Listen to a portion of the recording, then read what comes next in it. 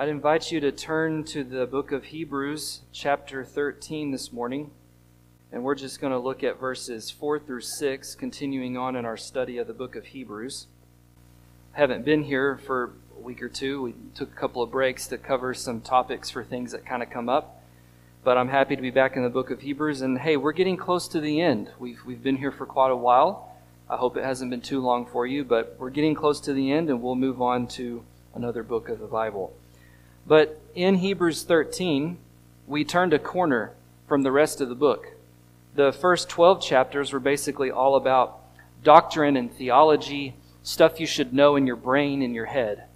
Then in Hebrews 13, the last chapter, he turns that corner and says, now let's take all the stuff that you learned, the doctrine and the theology, and let's put it into use, put it into practice in your daily life.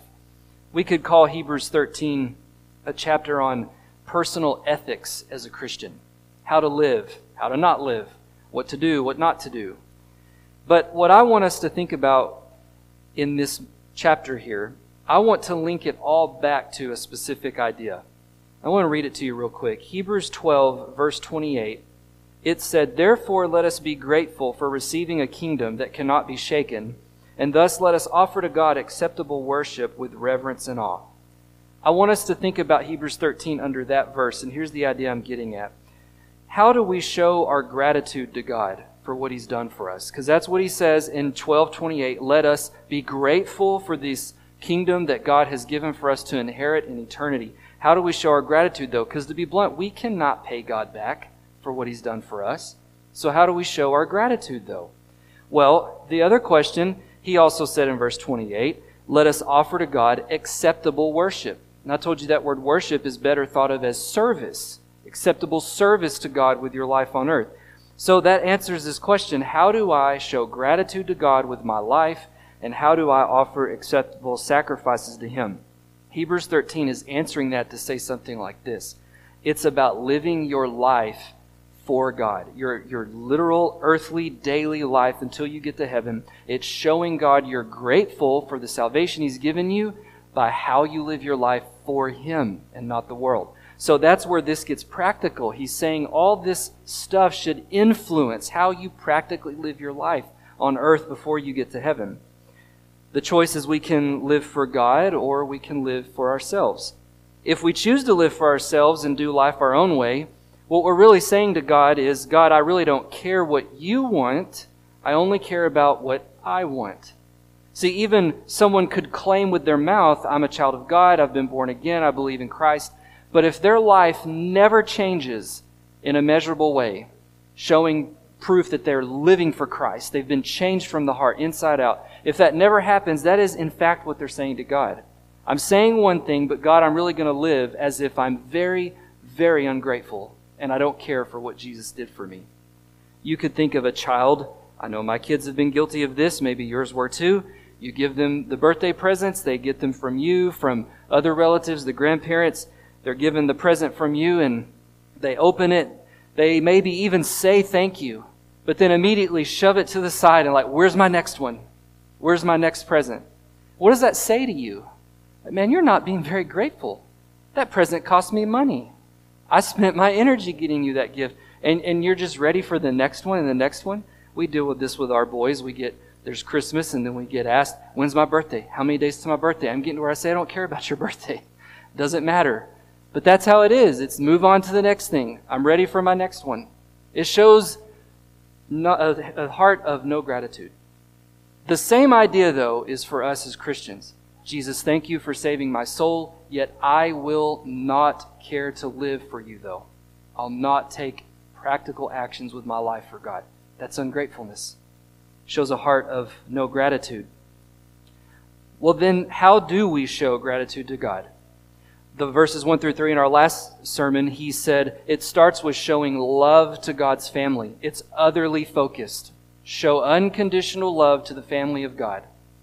And if you do that, you're showing God, I'm grateful for what you've done. I'm going to live with gratitude. And I'm showing love to my fellow brothers and sisters in Christ while on this earth. Today, now, we're going to talk about another one of these. How do I show gratitude to God? Here's what I want to call this today. Verses 4 through 6, he's going to say, well, we pursue personal holiness. So how do I live with gratitude to God? By pursuing personal holiness. He's going to lay out 2 categories for how you do that today. It's keep yourself holy and pure by basically being content and trusting the Lord to provide for you. The 2 categories we're going to talk about of how you pursue personal holiness, he's going to say, on the one hand, it's going to be sexual purity, and on the other hand, I'm going to call it material contentment. So how I am as a Christian on this earth before I'm in heaven, I show God I'm grateful for the salvation He's given me by pursuing personal holiness with my life, my daily life. And I want us to see, He's saying it begins with sexual purity and material contentment. You could think of this message as teaching us how to live with personal integrity as a Christian. Sexual integrity. Integrity with our stuff, with our wealth. It's really about how do I have godly character before I get to heaven and show the world that there's a change in me. Well, let me look at this passage here, and I'd invite you to stand with me out of respect for the reading of God's Word, and I'm going to read these 3 verses. It says in Hebrews 13:4, "Let marriage be held in honor among all. Let the marriage bed be undefiled, for God will judge the sexually immoral and adulterous. Keep your life free from love of money, and be content with what you have, for He has said, I will never leave you nor forsake you. So we can confidently say, the Lord is my helper. I will not fear. What can man do to me?" I invite you to bow with me for a moment in prayer. God, thank you for the treasured gift of your written word that we gather together to hear from you through your written word, and we try to structure all our things we do as a church around what your word says to us through the Bible. And I now ask, Lord, that you would, just as I say every Sunday, but I mean it, remove me out of the way, the human element of me. And God, would you just speak truth through your word this morning and bring all my studies and my thoughts to bear. And I ask, Holy Spirit, that you would open hearts and ears to hear what they need to hear this morning from you. In Jesus' name I pray. Amen. Thank you. You may be seated.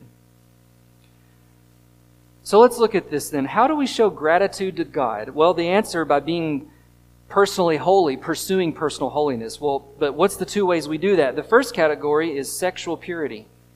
That's what he's going to explain here. How do I pursue personal holiness? You can't be holy if you're not sexually pure. In Hebrews 13:4, I'll read that again. That's where I'm getting this. He says, "Let marriage be held in honor among all. Let the marriage bed be undefiled." Let me pause there. This whole verse is really talking about this category that I'm presenting to you on sexual purity. That's what this deals with here. He begins by talking about sexual purity, though, with marriage first. So let's look at this. Now, in the Greek, this is interesting. The Greek this was written in, it actually doesn't read the way the English says. Our translators had to fill in some words because it doesn't make sense without them. This is how it literally would just read. It would just simply say, marriage honorable for all, or marriage honorable among all. Well, the question is, what does he mean by marriage honorable? How is he presenting that? If you read a King James Version or a New King James, it will say almost like a statement of fact. Marriage is honorable among all. And that's okay. That's fair and valid. But other English translations like mine and the one you have on the screen, you can notice it sounds as though he's giving a command. Let marriage be held in honor. And I want to take that view with you this morning. I want us to see it that way. I do believe that he's actually giving a command here. He's not just saying a statement of marriage is honorable. It is. He's actually declaring something to us. Marriage should be regarded as honorable among God's people, really among everyone. I'm getting this view because in the first 3 verses we've already looked at, there were clear commands. Let this happen, do this, pursue this. And then when we're done with this section and we pick up in our next section in our next sermon, it'll go back to commands. Do this and let this be that. So I don't think it makes sense that he would have just stopped giving a command here to say, let me just throw in this random statement that marriage is honorable. No, I believe, once again, this is a command we're to follow. So I want to read it the way that this one has it, to say like this again. He is charging us to do something, and what he's charging us to do is to let marriage be regarded or held as honorable. So the command then is to honor marriage. Honor means to view it with exceptional value, to see that it's very costly, it's precious, or you could think of it as to highly, highly respect and regard the idea of marriage. So his charge then is, again, pursue personal holiness, be sexually pure. That starts with regard marriage in a certain way. How do I regard marriage? As honorable, as respectable, as highly, highly valuable. Among all, he says, I believe in the immediate context we're in, he meant among the family of God. We need to do this with one another, but it certainly most definitely means everyone in the church or out of the church, Christian or not, should regard marriage as an honorable thing. Why is it, though, it matters for the family of God? Because in the first 3 verses, he talked about loving one another in the family.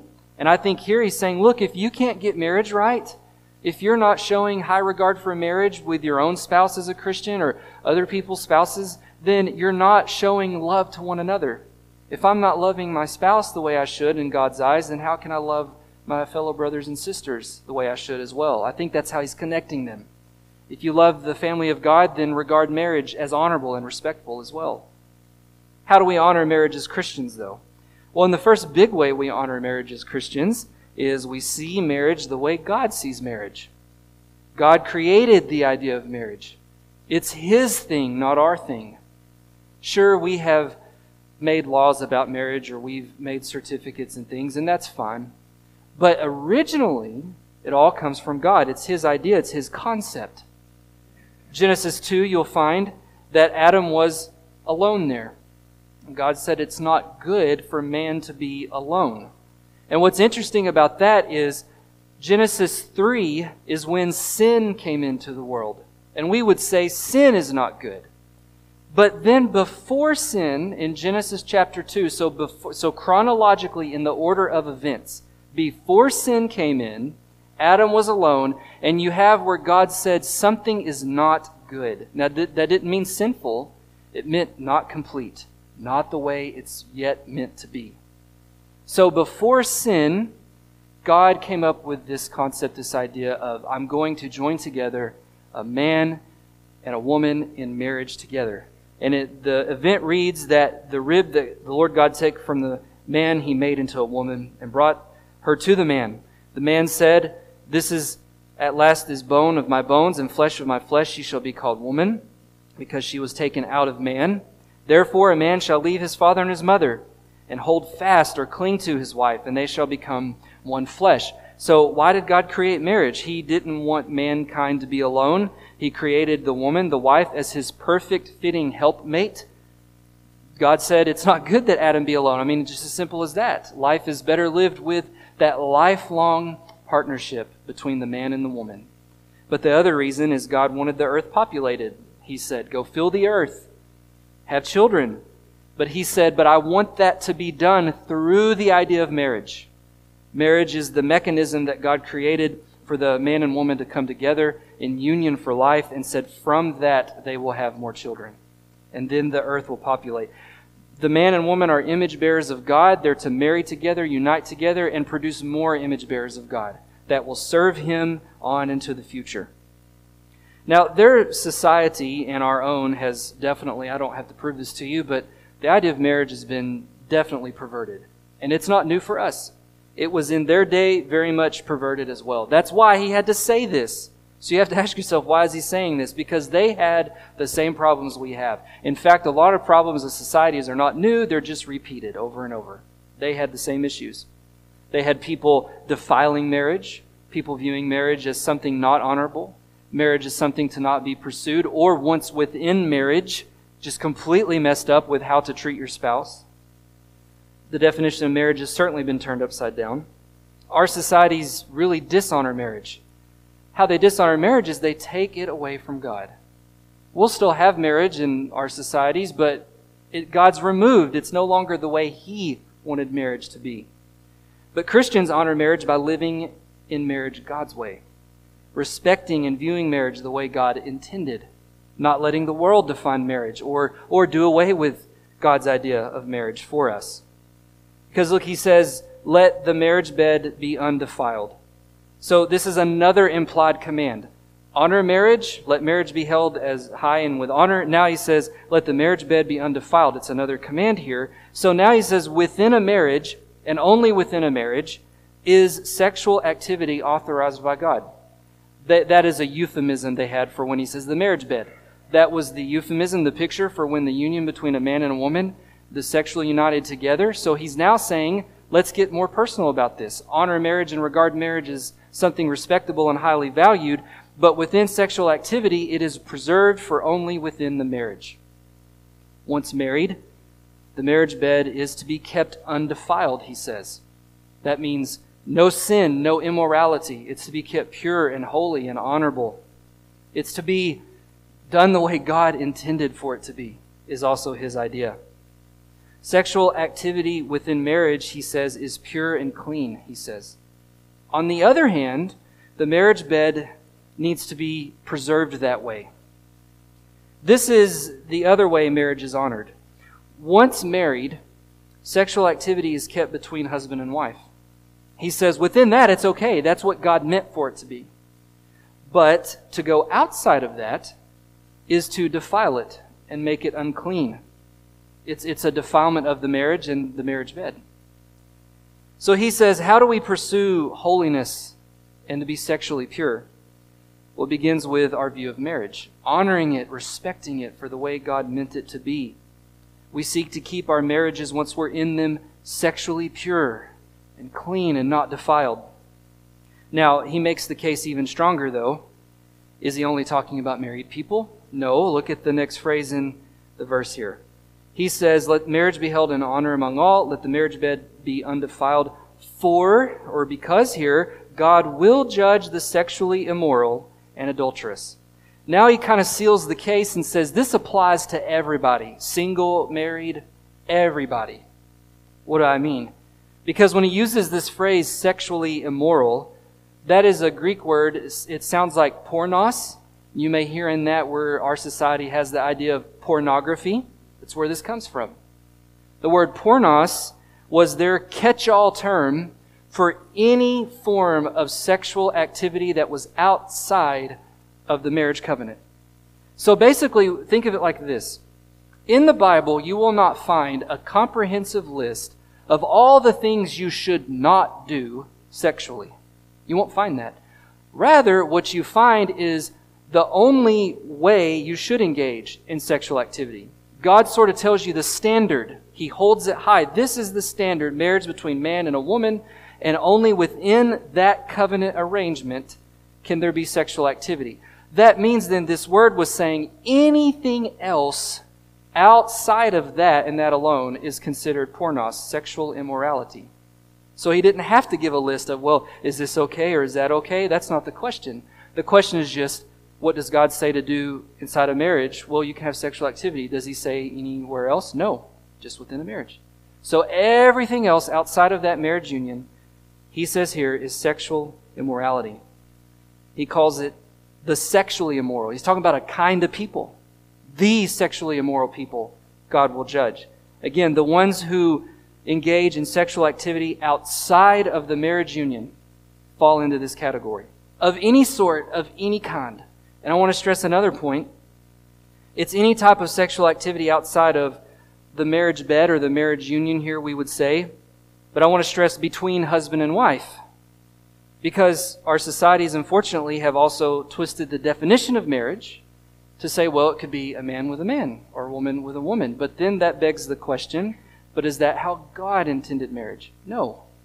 Man, woman, together for life. That's marriage. That's the standard God holds high. Anything else that comes off of that and perverts that and distorts that falls under this category, that's sexual immorality. So even if you had a society that said, well, legally we affirm this thing as valid, that's not how we judge right and wrong, is it? There's been things in our society in the past that were legally okay, but were not morally okay. Remember, in our nation's history, slavery used to be legal. Doesn't mean it was morally right, does it? It just means at that time it was legally acceptable. Just because something is legally accepted when it comes to the ideas of marriage does not mean it's morally acceptable to God.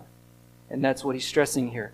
Outside of that definition as bound up in creation itself, man and woman united together, outside of that it is sexual immorality, and he says God will judge that. So honoring marriage means everyone, married or not, must be sexually pure. The single person says, I will wait for sexual activities until I'm married. That's how I pursue my personal holiness. The married person says, I will only have sexual activities with my spouse within my marriage. That's how they pursue sexual purity. Well, again, as Christians, we pursue holiness by being sexually pure. We view marriage God's way. We view sexual activity as reserved only between the husband and the wife in a marriage. And again, I stress anything out of that is a perversion and considered immorality in God's eyes. But he kind of makes it even more secure with this next word. He says also the adulterers. So the sexually immoral is anybody and everybody outside of a marriage engaged in any kind of sexual activity. He says that's sexual immorality in God's eyes. And then he says, but what about inside of a marriage? Can you be sexually immoral if you're married? He says, oh, absolutely. That's the next word he uses, adulterers. You know what that word means. It's when a spouse engages in sexual activities with someone other than their spouse. We may call it, having an affair. There's different terms. But he covers all of his bases to say, outside of a marriage, be sexually pure. How? By not engaging in sexual immorality. That's reserved for in the marriage. Once inside the marriage, be sexually pure. How? By not committing adultery. Be faithful to the spouse. The dangers here, if this is not followed, he gives a very sharp warning. It's a statement of a future event with certainty. God will judge those people. Who? The sexually immoral and the adulterers. God will judge. Not maybe, not he's thinking about it, he will judge. And that word judge is interesting. It literally is their term for like a legal judge sitting on a bench. He uses that a lot in this book if you've not noticed. God is like a cosmic judge sitting on a bench as a judge rendering legal verdicts. That's this word. God will render a verdict on these people. It's not going to be a favorable one, is his idea. Not only eternal judgment, but think of physically. There's practical benefit to following his ethics here. If someone is straying outside of what he's arguing for, which is to be sexually pure by saving all of that for only within the marriage union, the covenant, there's a lot of physical problems here. I don't need to go into all of that, but you're very much well aware of how rampant sexually transmitted diseases are. That's a form of God's physical judgment in this life on this type of immorality. There could be physical judgment for it and eternal judgment for it. The point I want to stress is he's making it clear no one will escape this. You can't live your life sexually impure, doing whatever you want, and then claim with your mouth, but I'm a Christian. The two don't go together, is his idea. A person can't do that for life. If a person claims to be a child of God, but has a lifestyle marked of sexual immorality or adultery, the argument would go, their words are empty. They can say it all they want. It doesn't mean anything. The faith has to be proven by actions that back up the faith you claim to have. Now, we're not saved by our works. We know that. But the Bible is clear. Faith is first, then the works of faith will follow. If someone says they have faith and no works of faith follow, then you can't really say they have faith at all. It's just words they're saying. Yes, I believe in Jesus, but I don't care to live for Jesus. That's an oxymoron. Now, Christians will fall into sins. Yes, hear me clearly. We're not perfect. But we're talking lifestyle. We're talking mentality here. He's really arguing for Christians to say, look, this is the goal. You have to pursue these things. If you don't even care to pursue them, then it shows our hearts may not really be with Jesus Christ. Paul says in 1 Corinthians 6:9, do you not know that the unrighteous will not inherit the kingdom of God? Now he gives a list. Who are the unrighteous? Do not be deceived, neither the sexually immoral, that's the same word, pornos, nor idolaters, nor adulterers, nor men who practice homosexuality. So that's God's standard, and you deviate from it, you're sexually impure. Christians pursue holiness with our sexual purity before marriage and when married. We show the world God's standards, and we call the world up to God's standards. We don't go down to the world's low standards. Now, I want to stress this before people are left in the pit. A person can be forgiven, though. He says God will judge, but God also says, I will give grace. I will forgive anyone and everyone who truly, truly repents and strives for holiness with a heart of faith. So a person can be forgiven if they truly confess, repent, and strive for holiness in their purity. We're talking about the people who say it, but then their life never changes. It never backs it up. He says, listen, you can fall into these sins. You can have a past of these sins, and God's grace can forgive that. It's anyone. You cannot out-sin God's grace. But again, it's about, have they truly confessed and repented and agreed that those are sins and want to live in God's standard of holiness? So that's the first way we pursue personal holiness. Sexual purity in the marriage and out of the marriage. Promoting God's standards, living God's standards. The next way we pursue personal holiness, I'm going to call this material contentment. In verse 5 it reads, keep your life free from love of money and be content with what you have. For God has said, I will never leave you nor forsake you. This is just like verse 4. We have to fill in the words. It literally just reads, your way of life free from love of money. So the question is, what did he really mean here? Well, he meant it as an implied command to follow. Let your life be kept free from the love of money. See to it that your life is kept free from the love of money. The word life means not your physical, biological life. It's your manner of life, your pursuits, your goals, what you're all about getting in life is what he means by your manner of life. Keep it free from what? The love of money. You may have heard the Greek word agape. It has a sister word called philos. That's this word used here. It means like brotherly, sisterly love, a deep, affectionate love for something. And he uses that word to talk about a love for someone else, to say the love for a thing, money, wealth, stuff, material possessions. It says, don't let your life be all about the love of money. Don't love it. So that's the command. Don't love wealth, or you could say material stuff. The point is here, I want to stress too, money and material things are not bad. Those things are not sinful in and of themselves. That's not what he's saying. There's plenty of rich people in the Bible. The problem is not being rich. The problem is 1 Timothy 6:10. Paul says, for the love, that's the key, the love of money is a root of all kinds of evil. It is through this craving that some have wandered away from the faith and pierced themselves with many sorrows or pangs. The problem is not having wealth and stuff. The problem is the love of those things. By love, again, we're talking here when someone makes their life's pursuits about growing in that wealth, having more of that stuff before they die, just being richer and richer and more prosperous, having the things you wish you could have, making your life about, I wish I had these things, these vehicles, these things, this size house, I wish I had that. Well, one day I will. If I go pursue this career and do that, then I'll be there. That's what he's driving at. It's this, when your whole life's pursuit is wealth and stuff. So the solution, he says, be content with what you have presently today. Hebrews 13:5, keep your life free from the love of money. Be content with what you have. Be satisfied. Think of what you have now as it's enough. God's given it to me. It's enough. It's all I need. Human nature in us, though, says, I need more. That's human nature. We all battle it. We'll battle it as Christians. Again, that's why he put this in here. Remember, he's writing to Christians. Hey, Christians, don't make your life all about the pursuit of wealth and things. What do I make it about? Being content in God and what he's provided you.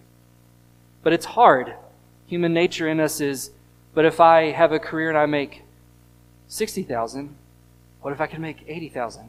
What if I can make $100,000? And on it goes. I knew a guy from one of the first churches I served on staff at years ago. He owned like 3 mechanic shops or something like that. And he sold them all and he cashed them in. He literally walked into church to me and the senior pastor and he said, well, guys, today I'm officially a millionaire. And the pastor, not me, asked him back, well, how does it feel? And he seriously just said, you know what? It doesn't make a difference. He said, I thought it would be great to be a millionaire. And he said, it doesn't matter. I mean, he realized it's just money. I'm going to die and leave it to someone else. Sure, it's great to have money, and rather than not, we all want to at least have the necessities, right? But he was explaining to us what he'd realized now The pursuit of that, though, it's empty. It leaves you with the same emptiness you started with. This happens in all areas of life. A long time ago, I was at the gym working out, and a guy at the gym said something that I've never forgotten. We were lifting weights and pushing ourselves. I think we were bench pressing. And he just simply said, "It's never enough, is it?" I said, "What do you mean it's never enough?" He said, "It's never enough for us. You lift 300 pounds, say, 'Man, I've never lifted 300, that's cool,' but it's never enough. No, I need to train and lift 320. It's never enough. I need 350. I need 400. And I thought that carries into every area of life. I have this much money. Oh, but it's not enough. What if I had more? Earn $100,000, you'll need 200,000. Be able to do this with your life, you'll get there, and well, now what's next? That's his idea. He's stressing, be content with where you are and what you have. Don't keep making your entire life's purpose about the next thing, the more money, the more stuff. Being content means trusting God provides what we need. Being satisfied in God, not stuff and wealth. That's why I think he's put these two ideas together in verses 4 and 5, sexual immorality and now being content. Because I think there's a common theme here that ties these together. It's really all about lust and greed. You see, when we want something very deeply, we lust after it. Lust isn't just sexually, it's anything. Anything you really want, you want it so bad, that's a lust for that thing. If we're lusting and seeking that thing rather than focusing on God, it will lead us to then start taking actions with our lives to actually have that thing or that person. That's what our life becomes about. Then, the reason we do that is we're not satisfied in God. We think that we'll be really satisfied in the other person or the thing or the amount of wealth. We think once I get that, check that box off, then I'll be happy and fulfilled and satisfied. That shows, though, we would have a lack of contentment in God. The Jews had this idea. It was almost like a math formula.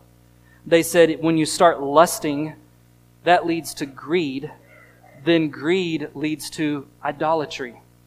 Meaning, when you lust and want things you don't have and think that if I just make my life about getting those things, it actually starts to hurt your spiritual walk with the Lord. It impacts you spiritually. Even though we don't think it does, it certainly does. Because, again, lust leads to greed and greed leads to idolatry. What that's doing is saying, God, I'm not really going to be about you. I'm about me and my wants and my desires. So I'm going to spend my life and my energy pursuing all those things that I want. But he says the remedy to that is be content in God. Be focused on what God wants and what He's provided you. Ephesians 5:5 says, "For you may be sure of this, that everyone who is sexually immoral," same word, pornos, "or impure," but notice Paul adds, "who is covetous," greedy for stuff and wealth. He says they're an idolater. They have no inheritance in the kingdom of God. I think it's interesting that Paul links all these together. The sexually immoral, the impure, the greedy, and the covetousness, Paul says they're really an idolater. Idolatry is when you pursue and worship other things or yourself rather than God. He says that's what they're doing. Paul puts them together. Well, it takes a mindset change to be content. What's our mindset? It's that God will provide. Trust that God will provide. Depend on God. Seek God, not the stuff of the world, and God will provide our needs. Matthew 6:19, Jesus said, "Do not lay up for yourselves treasures in heaven," treasures on earth. You should lay up treasures in heaven. Misspoke there. Don't lay up for yourselves treasures on earth where moth and rust destroy, where thieves break in and steal. Lay up for yourselves treasures in heaven where neither moth nor rust destroys, where thieves can't break in and steal. For where your treasure is, there your heart will be also. That is the key right there in verse 21 of what Hebrews is talking about. Having stuff and money is not bad. It's the pursuit of those things, because what that means is that's what you treasure in life. And Jesus said what you treasure is where your heart is. Don't let money and stuff have your heart. Let God have your heart. Pursue God, and God takes care of those other things on the way. Let me skip to Matthew 6:25. Jesus said another idea about this. He said, "Therefore I tell you, do not be anxious about your life, what you will eat, what you will drink, nor about your body, what you will put on. Is not life more than food, and the body more than clothing? Look at the birds of the air. They don't sow or reap. They don't grow crops," he's saying, "and put into barns, yet God feeds them.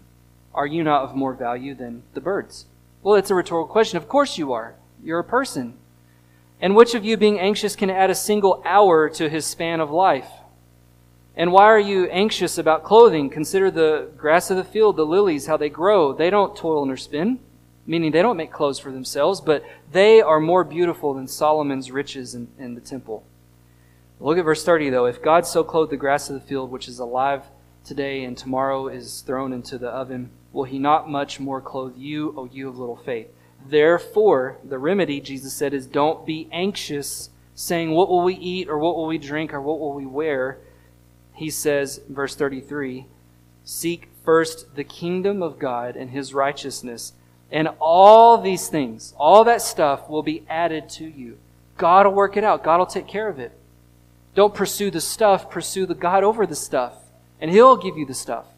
Just pursue the Lord. Don't be anxious about tomorrow. Tomorrow will be anxious for itself. Sufficient for the day is its own trouble. This makes sense to us, right? If you're stressing about the future and stuff you want to get next year and whatever, Jesus says, look, you got enough problems today. Don't worry about tomorrow. Take care of today and serve God today. 1 Timothy 6:7, another reason it's futile to pursue things. Paul says, we brought nothing into the world. We cannot take anything out of the world. What you earn and gain in this life, you'll leave it to someone else who didn't work hard for it like you did. They'll just take it. And you'll have no control over what they do with it. It's theirs, you're gone. So again, the stuff's not bad, but the love of the stuff, the love of the wealth is what he is saying is the issue. I want to again make a point here so I don't confuse anyone or lead us in the wrong way. I don't for a second believe he's speaking against bettering yourself. Let's say someone says, well, should I go to college or not? I have an opportunity to go to college. I can earn a degree. That degree will then gain me a career field that I'm passionate about, on and on. I would say he is not at all talking about those things. Yes, better yourself as God opens those doors. If you're at a position of work and maybe they offer you better pay, different position, absolutely, if that will help you still serve the Lord and it betters your family and your situation, go for it. Absolutely. He's not saying that it's wrong to better yourself. What he's getting at is motive and desire. The difference is, well, if I go into this certain career, I can make so much money, then I can have this stuff, and that's the wrong mentality. But rather it's, I think God has gifted me for this type of career. God's opened a door for it. I can serve the Lord in that career. That's the different mentality. Then along the way, God will provide my needs. There's a promise from God he ends with in verse 5. The end of it, he says, how can we be content in the Lord? By trusting God. And he quotes God as giving a promise here in 13:5. God says, I will never leave you, nor forsake you. So we can confidently say, the Lord is my helper. I will not fear. What can man do to me? God has given us a promise that he will take care of your needs. He will not abandon you. And I love this in the Greek language it was written in. When you read in verse 5, I will never leave you, it's actually called a double negative. It's never, never leave you. Then when you read nor forsake you, it's a triple negative. I will never, never, never forsake you. He's really emphasizing here. God was clear. I will not abandon my children. I won't leave them out there with no resources. So it begins with, I'm content with God and I'm going to trust God that he'll do what he said for me. And I'll just serve him, and along the way, he's taking care of me. So how do we show gratitude to God? We pursue personal holiness by being sexually pure in marriage and out of marriage. We also pursue contentment with our wealth and our stuff by trusting in God to provide and seeking to serve him and not serve getting things in this life. We do things God's way. It begins with, though, are we holy, first of all, through Jesus Christ? That is where holiness starts. Not by doing things and then God likes me. It's being born again through Jesus Christ. Then I'm declared holy through Christ. He's forgiven me my sins through my faith in him. I'm a holy child of God. Now we go live this stuff as the holy people of God. I'll ask Bruce and his team to come as I'll pray for us. As I pray, that's my charge to us this morning. To ask God to reveal to us, am I pursuing personal holiness as my goal in life rather than the stuff of the world? Am I living with sexual purity that lives up to God's standards in or out of marriage? And am I making God the focus of my desires, not wealth and stuff? Join me in prayer, please. God, thank you for dying on the cross for our sins, Jesus, and for giving us salvation. But Lord, thank you for giving us a new heart, making us born again to live a different ethic for you. And God, would we be convicted and empowered to live the things Hebrews tells us to do, to pursue personal holiness. But also, Lord, would we use these as a tool to be a witness to the lost world, that not that we're better than them, but we're different than them, so that we can help them see their need for Christ. In Jesus' name I pray. Amen.